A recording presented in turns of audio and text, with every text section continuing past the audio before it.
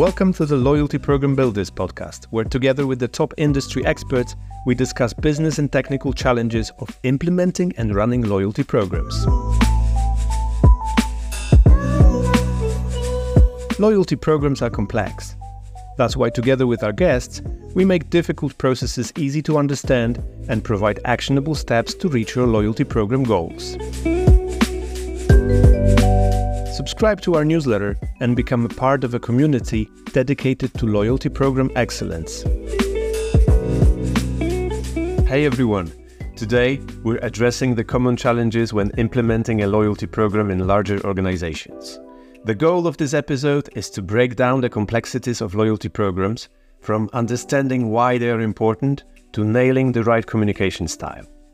And our guest is Amanda Cromhout, a loyalty thought leader, loyalty awards judge, experienced airline and retail executive, founder and CEO of Truth, a leading global loyalty consultancy, and also the founder of the Blind Loyalty Trust.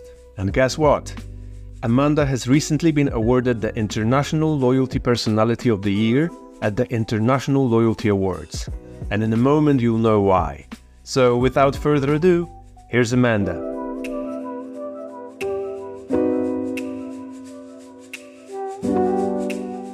Hi Amanda, great to have you on the podcast. Thank you. Thank you for having me. What a privilege. Thank you. Brilliant. And today we have this, nice topic because we would like to address the common challenges when implementing a loyalty program in bigger organizations. So if you could, share your experience with us. And actually, I'm going to just jump right in. We have, let's say, a list of 9 most common challenges. And the first one is actually, just knowing what the program is for. So what is your take on that? So I think this is a critical starting point. So I'm really glad we started the discussion with this, because if the organization isn't crystal clear on why they're doing this journey into loyalty or a loyalty program, they're going to get stuck. When it gets difficult, they're going to challenge why they're doing it. They're going to reverse their decisions into alternative options. So there's a number of reasons why an organization may go down the route of loyalty, and these can span from typically it starts with increased revenue and profit.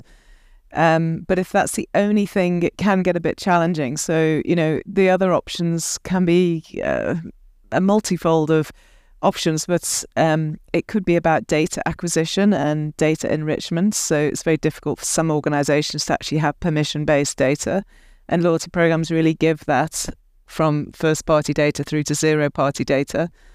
Then obviously, if you can really manage your relationships with customers properly, you have customer retention rather than the forever chasing for customer acquisition. And then there's other elements, like maybe it's brand enhancement. Maybe the loyalty program's so core to the brand proposition that it actually really enhances the mother brand in such a way that creates a halo effect and drives a better brand experience overall. And then ultimately, it could be customer centricity across all aspects of the organization. So not just marketing, but into the operations, into the, whether it's store operations for retail or whether it's the banking environment. So the organizations are making decisions not just in the marketing space, but about product price and strategic intention, because they are strategically driven by a customer-centric approach. So unless an organization can actually define those reasons for why they're doing a loyalty program, they can get seriously unstuck because it is going to be difficult, and it is going to require budget, and it is going to require change, all of which require commitment, financial and leadership commitment. And some of the most incredible organizations that deliver loyalty well, you'll hear that the top organization is committed to it, and the top organization understands why they're doing it. And you pick off their investor relations report, in the annual results. You can see straight away which organizations take this seriously, because they actually talk about it being in their top priorities.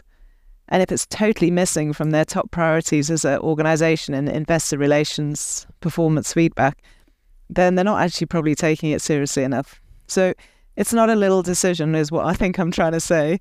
There's a lot to consider. Definitely. And I was just thinking, like, is it better to start small, let's say, and just like maybe choose, like 1 or 2 or 3 goals? Or is it actually a huge opportunity for companies to, like, have this, like a loyalty program as a sort of like a platform and context for alignment? Yes, obviously we see both approaches put into place.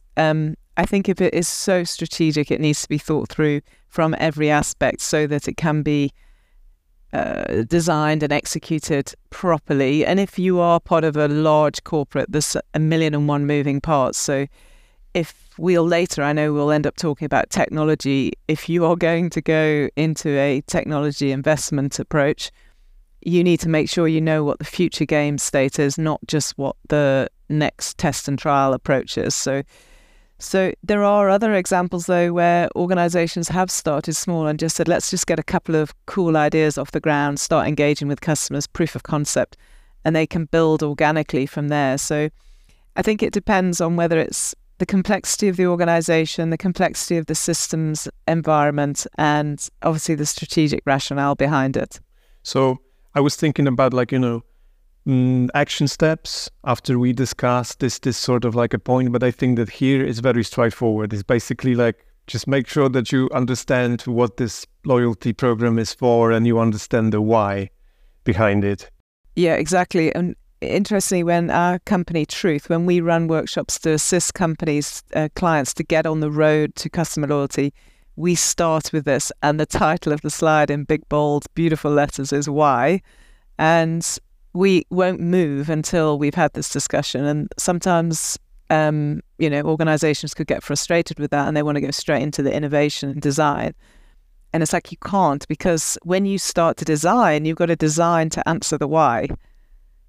So you're absolutely right. It's a big, bold 3-letter word that headlines the whole journey that these companies will start upon. Sure. And I believe that it's not only like answering the why within the marketing department, but actually going like cross-functional between the departments, right? Yeah, that's a super important point. So we're often asked who should be in that initial workshop for strategy and maybe program design. And our response is always as many people as will have a future voice into the loyalty program. So if it is just the marketing department, I get slightly concerned because I know future state will have IT and finance and operations and commercial teams all challenging why and what are we designing.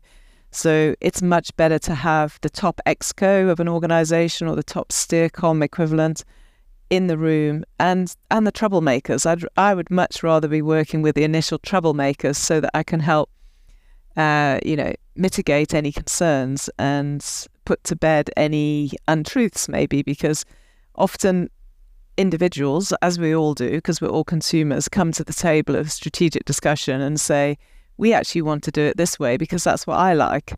But that isn't necessarily what's right for your customer base. So it's quite important that you do also have the troublemakers in the room so that we can have those robust discussions early rather than later. Sure. Okay, cool. Thank you. So definitely that makes sense. And then if you can just explain why, then it's going to be so much easier later on, I believe. And it actually leads us to the next challenge. And, it's about just time and actually figuring out, how much time you need to implement and plan and, like do everything around the loyalty program. I tend to be really optimistic. So I believe that, this one is huge and huge for me as well. So, right, what would you say here? Like, what about the time constraints, or actually, how to make sure that we are aware how much time we really need to just Yeah, it's $1 million question, actually. It's the question we're asked after the first discussion with any potential client is, how quickly can we implement this? Not even how quickly can we get started? And it's my worst question to try and answer because I know nothing necessarily about the environment the company's trying to implement in and so on. So I always say that if there are no obstacles, of which that never happens, but if there are no obstacles and if it's a very straightforward systems architectural sort of design, i.e. you've already got maybe a system that just has a extension to it, we could do everything else within 3 months from discussion through to, and we've done that. We've worked with clients that have said, okay, we've got this system, we're going to work within it, which isn't ideal because you're answering to the system capability rather than the customer design, but let's just go with that for now. We will say to our clients, everything else, if we have a fair wind on our tail, will be about 3 months, but that is really, really rare. I think you'll find, I'm working with another client now, it started out simple, and we are 18 months down the line and closing in on completion. So, as I said, it's super impossible to answer until you, the great expression that many actual systems companies use is until you lift up the bonnet of the car, of the organization, you can't really answer that. So we could start the work with our clients immediately. Like, I can hold a workshop next week as long as I've got time to prepare and the team can prepare. And if there's data insight required, we can do some number crunching with analysts. But actually, to get from this initial discussion through to launch, we always plan against 8 steps. We call it 8 steps of loyalty program design. And it's number one, strategy, i.e. the why. Number 2, designing the program principally, which can be a brainstorm session against objectives. Number 3, testing that concept high level with your consumers through some level of research, going back to a redesign if you need to. Then number 4, writing what we call the member engagement plan, which is the actual experience the customer has for the first 12 months. So it's not just about the launch and the sign up, what actually happens, say, in month 3, month 7, and so on. Then the technical discussion starts. So you've got to see what technical requirements you need and then go after that technical solution or have it built in-house, depending on what the approach is. And then once you've got all of that, maybe you're in a place to actually run the numbers, so the commercials. So, how are you going to make money from this program? What are the costs going to be? That takes you to step 6. And in my opinion, until you've done those 6 steps in that order, you're actually not in a position to start building. And only then do you start the build, which is a project phase. And then you launch, and then you manage the program and war room for the initial few days. And then KPIs are in place and measured. So they're the 8 steps we work towards for a program launch. Awesome. Thank you for sharing that. But I also wanted to ask you about the common obstacles that you've noticed. What is there to look out for, in order not to be over-optimistic? It's really the most critical path element is systems, without question. And actually second to that will be, if you have a big organization, often it are the training schedules. So staff training schedules. So systems, I think, is self-explanatory, and I think we'll talk about that in a bit more detail later.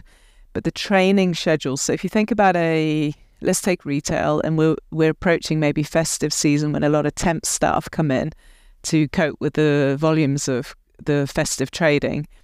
They will be going through training to be able to understand the brand and the customer experience they have to deliver with or without a new loyalty program. And then training plans and schedules are often really set far in advance and are difficult to alter. So from our experience, you've got the critical path of systems, which will dictate the launch date without question, I'm sure, unless there's some real strange anomalies in the organization we're unaware of. And then often the staff training can have a massive impact, because if you think about it, you can't actually start proper training until UAT is done on a system platform, because the staff have to use that. So you have to plan all of that in the project plan and against the critical path. So the obstacles could be multifold, but I think it will be systems development and staff training, yeah. Okay, so the next point we are going to cover is the metrics. So, how about this one? Yeah, so if you remember, I spoke about the 8 steps. So step 5 for us is the commercials. And it's $1 million question, like, how are we going to make money out of this program? Or some companies don't ask for that. Some companies say, how do we just make sure we break even? Because the upside of the loyalty program, we will measure elsewhere. But it's not complicated in the sense there are 2 sides to the equation. There are the costs of running the program, of building the program, and then there are the commercial upside of implementing this. So the costs are easier to work out because you can just measure the costs. So, you know what your marketing costs are. You talk to the different vendors, whether it's for systems, whether it's for training, whether it's for the website and so forth. So all of those can be quantified. You've got to take into account not just the launch costs, which sometimes can be capitalized, but you must also take into account, obviously, I would say initially a 12-month, if not 36-month operational costs against the running costs, people costs, marketing costs, systems costs, and then obviously the amount you're giving away back to your members of the program. So that's the sort of, are you giving away points at 1% or 5%? Are you giving away other benefits? So all of those can be quantified. And then then we're touching on the much more difficult metric of, well, what is the upside? Like, what are we actually going to balance that extra cost with? And there's a number of different indicators that need to be put into place. So, you'd obviously look at frequency of interaction. You'd look at whether, if it's retail basket size or if it's banking sort of product holding and so forth, or insurance product holding. If it's in the leisure industry, it might be one more visit to the restaurant or one more visit to a hotel and so on. So all of those need to be quantified, and a lot of those have to be estimated. And a lot of those have to be trusted. So we find that some of our clients are very skeptical about this and say, well, how do we believe that? We're about to invest millions of dollars or rands into this project.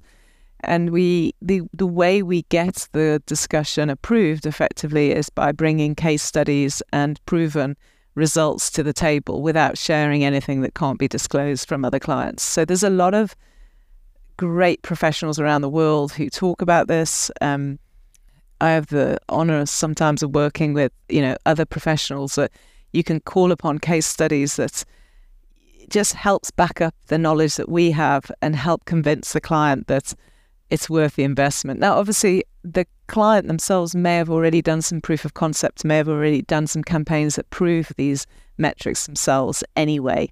But this is most certainly the more difficult to get across the line. So is it incrementality of sales? Is it retention levels? Is it percentage of sales or percentage of turnover through the loyalty program? Is it activity rates? So there's a lot of different ways you can slice and dice this debate, all of which are super important. And the trickiest part is proving it. Sure.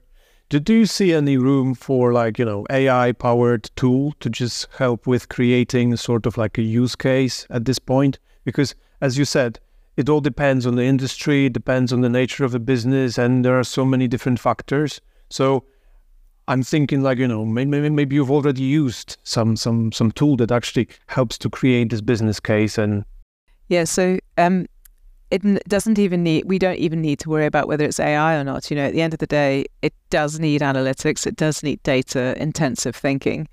And if it's a simple business, it can be done simply. If it's a straightforward set of data records to challenge, if it's a complex business, you need some really clever folks around you to do that number crunching, that they will use AI within their model, right? So I don't think there's a magic tool anywhere in the world where you can just press the button and go, there's the answer. It needs proper scenario planning. So like worst case scenario, middle road, and then best case scenario if you shoot the lights out, and then all kinds of other inputs and challenges against, and working closely with the business. This isn't something an external consultancy can just take away and go, here's your answer. I like to sit down with the business, with the financial guys, talking about margin of the business, talking about category penetration, talking about product holding across, if it's financial services. So it really needs a deep, deep understanding of the business. And that's where, if you're working as an external vendor, whether you're technical or a consultant, you just need to have the trust. You need to have built up the trust so that the client lets you into those intimate numbers, and you can help guide them in terms of what is the commercial upside versus the cost, which, as I said earlier, is easier to quantify. Sure. Thank you. Yeah, that totally makes sense. And speaking of a business and understanding the business, the next point is actually about staff buy-in. So how about this one? Yeah, so it's absolutely, for me, one of the most critical, pivotal points of whether a program's going to work or not. So when we do an audit of existing programs, staff buy-in or love by your people is one of the main points we evaluate. And that can mean, is it frontline staff? Is it call center staff? Is it senior staff? Because if they're not buying into it, the whole thing's an uphill struggle. It's like sticking jelly to the wall. So staff buy-in is critical. We've worked on brands where the client has really invested in the launch and the training and the ongoing staff involvement in loyalty, versus working with brands that haven't. And you can see the difference. You can feel the difference, and then you ultimately see it in the results. So this is not something that's just warm and fuzzy and to be, let's involve the staff so they feel part of it.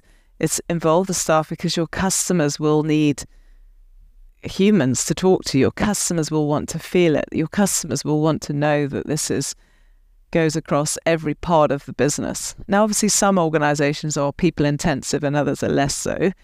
So the depth of this, but even so, behind the scenes, it must utterly be supported by staff and delivered from the top of the organization.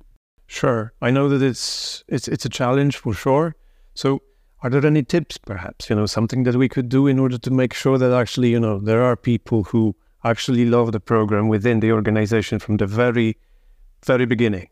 I mean, super simple stuff like, can your staff members join the program? Now, sometimes that's not possible because maybe, again, I'm using retail, but maybe in the retail environment, they get a really great deep discount for being staff members. And then to layer it with a loyalty benefit is just going to be too costly. And it's better for the staff to get the staff discount than the consumer loyalty benefit. But there must be ways, right? So we've got to find creative ways. So if it's not so much a double layering of discounts, then I would say let your staff join the program. But with that comes a warning sign, because most fraud that happens in a loyalty program happens immediately through staff. And we'll come on to that maybe in a little while. So that is a big red flag as well to watch out for fraud. So unfortunately, I would say 90% of loyalty fraud comes from within the organization. I have the honor of being part of the South African loyalty fraud group, where we've got some amazing brands openly sharing their horror stories and their solutions to fraud. And yes, there are customer examples, but it's mainly staff issues of fraud. So whilst you get staff buy-in, you've got to also simultaneously put the robust metrics or measures in place to make sure that doesn't happen. Another way for incentivizing staff or getting staff buy-in is by incentivizing. So if you think about it, if you want to get maximum sign-up of a new program, maybe you incentivize the sign-up process. So the more active you are in your store or your branch or whatever. And it could be really simple. It could be as simple as, hey guys, at the end of the month, the first month, the store that's got the highest penetration of new members, everyone goes out and has a pizza. I'm just talking about basic incentives of staff feeling appreciated and excited. And then a robust internal communications plan so that everybody understands why you're doing this. Go back to our first question. Go back to the why. Why are we doing this? And so that your staff understand it and back you up and are part of the journey. Yeah, totally. That makes sense. And it's like, it sounds so obvious, but I can imagine that it might be actually a real challenge in organizations. Yeah, and I think I said to you previously, I really overly simplify things. So I just think loyalty is complex, so let's radically simplify it as much as we can in terms of understanding and working with each other.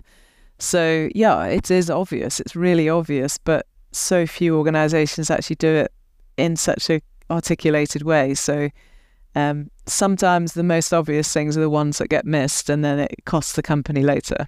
Definitely. So thank you for sharing that. So the next point on our list was actually, managing change and actually going towards customer centricity. Yeah, so customer centricity is obviously one of those great buzzwords buzzing around our industry, but it really is critical to a future state organization. So I've seen some amazing companies put a stake in the ground and say, if we don't become customer centric, we'll be out of business. So, that's very powerful, very impactful. But that must be followed up with, well, what does it mean to be customer centric? So it's not just about marketing. It's not just about a loyalty program. So a loyalty program typically helps generate the data insight. So, if you suddenly have known customers versus unknown customers, you're generating data, whether it's transactional data or other behavioral data. And then with that, an organization needs to take billions of rows of data and turn it into insight. And then that insight can be used for, as I said earlier, maybe it's going to be used for product choice, not just about marketing. So are we actually going to stock this product? Are we going to reach out into a new category entirely? Because that's what the customer data is telling us. I do believe retailers do this particularly well. I think food retailers, we've seen way back tens of years ago when the big giants like Tesco's in the UK started this journey with their dunnhumby partnership. It just really showed the world how to approach this you think about the quality of their data, because they're a grocery retailer, the frequency of transaction. And I think there were discussions at the time that the dunnhumby data from Tesco's was more insightful than any of the British government data on the population of England or Great Britain. So, but if you're a less frequent touch point organization, that can be more challenging, but it still can absolutely be done. So customer centricity is, I believe, the ultimate end game, but that definitely requires change management at the top of the organization. So I had the privilege years ago of working inside, not as a consultant, a really fantastic retailer, but the retailing senior management, i.e. at board level, depended on what most retailers do depend on, which is their product prowess. We secure the best product. We secure the best produce when it's fresh produce for food. And like nothing else will change that. And that it's very difficult to change that mindset that just because you purchase, and you produce the best sort of mix of product, that a customer insight might change that strategically. So what customer centricity really is saying is don't change it, just enhance it and maybe challenge part of it. So it's the science and soul of data. So the soul of retailing is exactly what I just described. Like, these are the very best strawberries you can buy in the country, and everyone's going to flock to our store because we have the best red, juicy, ripe strawberries that last for the longest. That's the soul of retailing versus the science, which overlays that says, yes, but the customers who buy this also are your top profitable customers, and they also want from you this, and this. So it's the science and soul, and they go together. And I think that's the big aha moment is, don't think a customer centricity strategy changes the strategy. It should enhance it and challenge it and just make it more safeguarded against competition and the future, because you focus on your own journey. You don't focus on what the competitors are always doing. Sure. Yeah, definitely. I also like the idea of loyalty program being this sort of like a feedback loop, like just between the company and customers. So, totally. And one of the biggest insights I'd love to share with you now is that change management piece is it really happening, ? In the organization? And where I've seen it happen well is when the board and the senior leadership team all have customer KPIs that their salary depends on, not sales KPIs. They'll have sales KPIs and they'll have people management KPIs and cost KPIs, but you have customer KPIs. Like, what if the top segment grows in profitability by X%? What if you stop churn? What if you get your middle segment to grow and more of them are attracted into your top segment? Could you imagine then how more impactful that would be for a business? So the best examples I've seen is when monthly there's a customer KPI review rather than just the traditional sales cost KPI reviews. Sure. And also that opens the door towards like a lot of meaningful testing, I would say, right? Because you could just like figure out and just test it out. Let's see what happens if we just focus on this particular KPI here. Nice. The next point on our list of challenges was technology. And it was like, both internally and we also mentioned like third-party providers. So if you could elaborate on that a bit. Yeah, so obviously organizations will go through a decision-making process of whether they can develop their own technology stack. Maybe it's been home built, maybe it's a stack from a third-party provider already, and then develop it, even if it's not a focused loyalty / data mart / CRM program. So that has to be one of the major decisions that can be made. And if the organization decides to use external vendors, then obviously you have to go off and source the best external vendor. And there is no one vendor, in my opinion, that can answer every loyalty program request around the world. Like, there's a lot of fantastic vendors.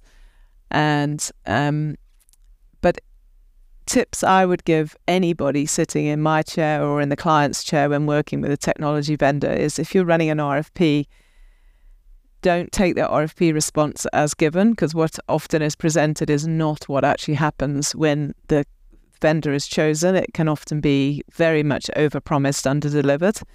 So go and talk to the client, insist on references and talk to existing clients of vendors and ask the difficult questions. What happens when such and such happens? What happens if there's a problem here? Just really here is, as the business person leading this project, open the bonnet, lift up the bonnet of the vendor, not them lifting up your bonnet to understand your capability. And then there's so many add-ons, actually. So, that's often the loyalty rules engine is what you're talking through an RFP. But what about your customer experience channels? So is it your website? Is it an app? Is it WhatsApp? I know it's not a new channel, but it's very much becoming a great channel for loyalty programs.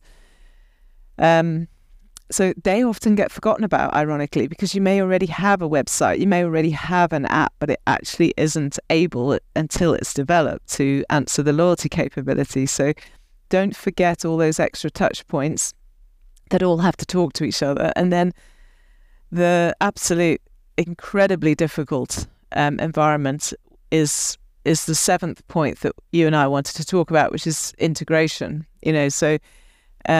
Often that is why an existing technology stack within the organization or a home-built stack can work better, because of integrations.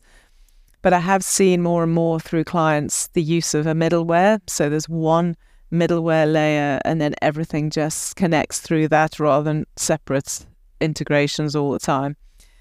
But for me, working with a really fantastic third-party technology vendor is very fulfilling, and the client should be able to learn from them. They need to make sure that the vendor is really jacked up in terms of its fraud capability, going back to what I talked about earlier. Its UAT plan, is it clear? Is it robust? Is it sort of tested in its own right? The SLAs and so forth. So there's an awful lot to think through. It's not just, has this company sold themselves well at an RFP? There's a lot more to unpack and make sure is right. And then culturally, you've got to work with this company, not just to get to launch. You've got to work with them, I imagine, for the next 3 years at least. So do you actually like these people? Can you get on with them? And do you want to work with them every day? So it's a cultural fit as well. Definitely. And it's sort of like a long-term partnership. It's not only like just deciding on this particular situation in this moment in time, but as you said, it's going to be 3 years or hopefully more. And there can be some horror stories. Hey, so we worked with an incredible brand in Mauritius the company was called IBL, and we worked with them from the strategy through to design and implementation to launch Weave, WIIV, Weave Rewards. And it was a great project. They launched, it was a phenomenal success. They exceeded expectations. And through that process, they had acquired the relationship with a third-party vendor. And then about 18 months into this journey, the vendor went bankrupt. And overnight, this company managed to save A, the database, B, the points balances so that customers could be treated where they left off. And then they built, literally overnight, with a couple of in-house developers, the capability to communicate save the database, and promote so that they could keep the program running at a basic level until they actually rebuilt themselves in-house a complete rules engine. Wow. That's impressive. That's impressive, like, crisis management at its finest. On steroids. It was amazing. Absolutely amazing. So the lady in charge of that was a lady called Cecile, and she shared her story with me. It was absolutely incredible. Okay. Wow. I'm just like, my heart rate went up a bit. Yeah, mine too, just saying it again, yeah. Definitely, yeah. So for sure, you need solid partnerships because, yeah, it's a long-term commitment. So definitely. The next point we were going to discuss was about leveling the customer experience channels.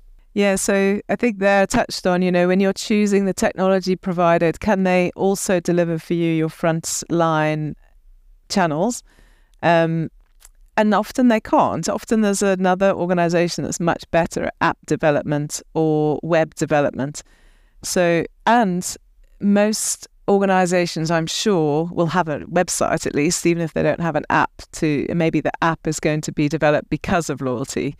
So these are the channels that are so important. They're most important because that's actually what the customer's going to experience. And I always find they're the channel that gets the least attention, or the part of the technology plan that gets the least attention when it comes to a complex program build. So it's not only the capability of those channels, but the look and feel of those channels, because that look and feel has got to reflect the mother brand.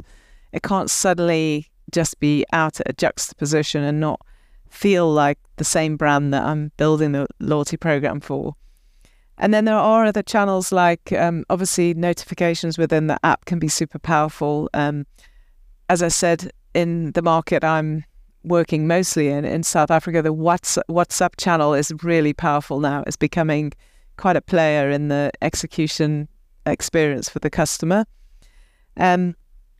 Or a less wealthy customer who can't necessarily use smartphones, we have USSD that I believe is quite a unique thing to South African market or African market. So can you deliver this program? If you are a program that has to service wealthier customers who are completely using smartphones at all times, through to customers using traditional feature phones, can you actually satisfy all those different channels with the same customer experience, with the same loyalty program? And that's the ultimate challenge ahead. And if you can do that, then great. If you can do that, you're actually ticking the right boxes. It also depends on your customers, right? So the last point that we were going to cover was about communication style, and so the difference actually, how we communicate, like the difference perhaps between the regular marketing communication and this loyalty program related communication. So yeah, this is a favorite hot topic of mine, and I drive agencies crazy.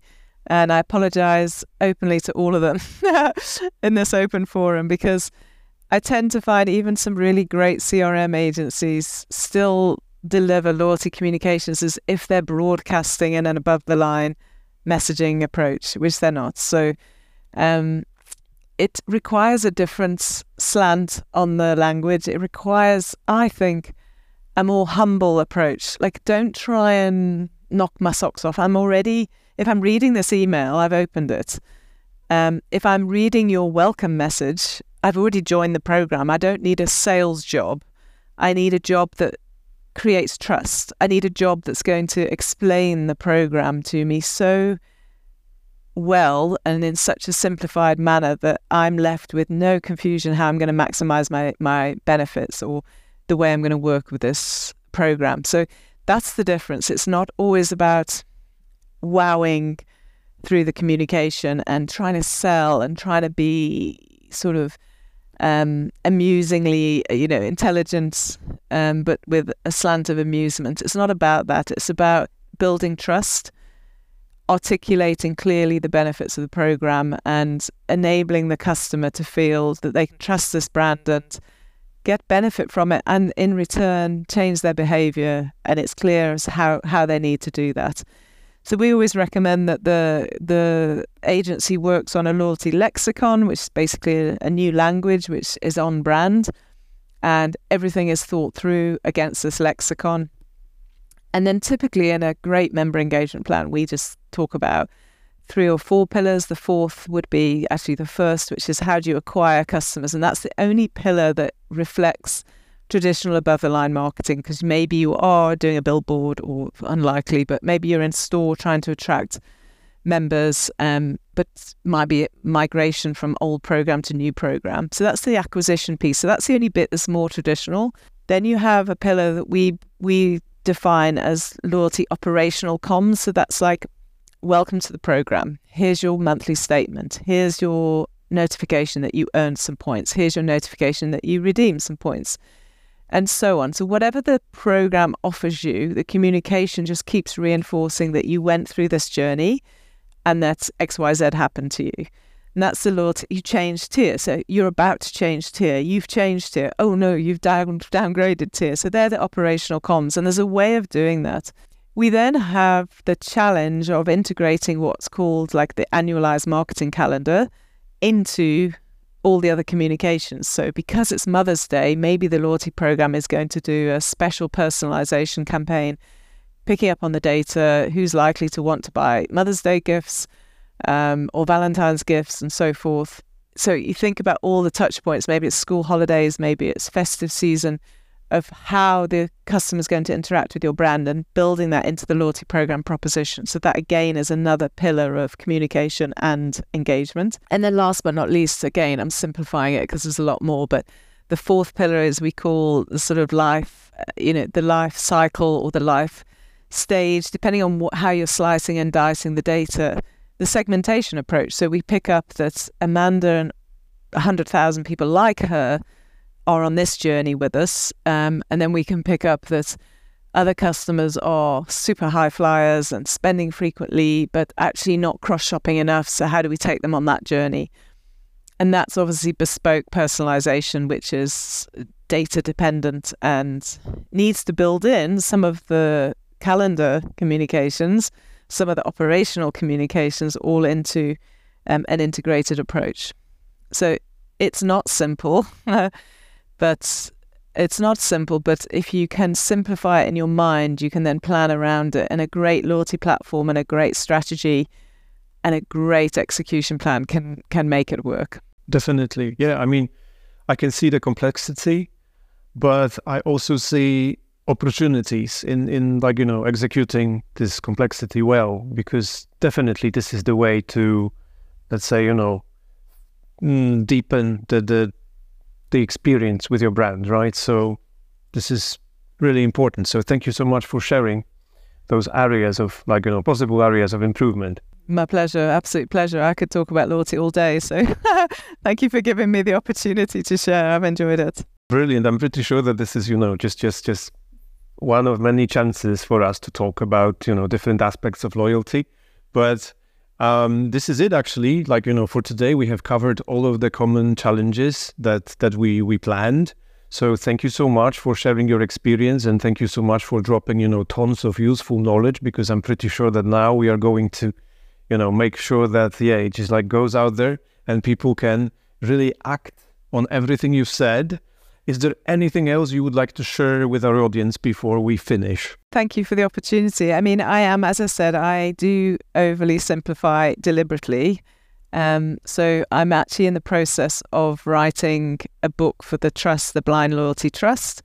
And the book is called Blind Loyalty, which is 101 radically simplified loyalty ideas. So we're going to launch that later this year, which is taking exactly what we've talked about today, but breaking the world of loyalty down to 101 separate points and making them short, sharp, simple to understand concepts about loyalty. So watch this space, but it's aligned to my principles of simple, simple, simple. Amazing. So I'm already looking forward to reading that. And I hope that we can discuss it in the future in detail. Oh, with pleasure. Thanks very much. Lovely to chat. Thank you. Wow. I'm amazed at how effectively Amanda guided us through these challenges and made everything crystal clear. Now, let's align ourselves with her principles of simple, simple, simple with a few housekeeping items.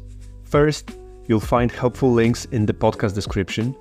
Second, Make sure to subscribe to our newsletter for more valuable content related to the episode. And don't forget to stay tuned for the next one. Have a fantastic day, everyone. The Loyalty Program Builders podcast is brought to you by the team at Open Loyalty, the world's most flexible loyalty software for creating personalized loyalty and gamification programs fast and at scale.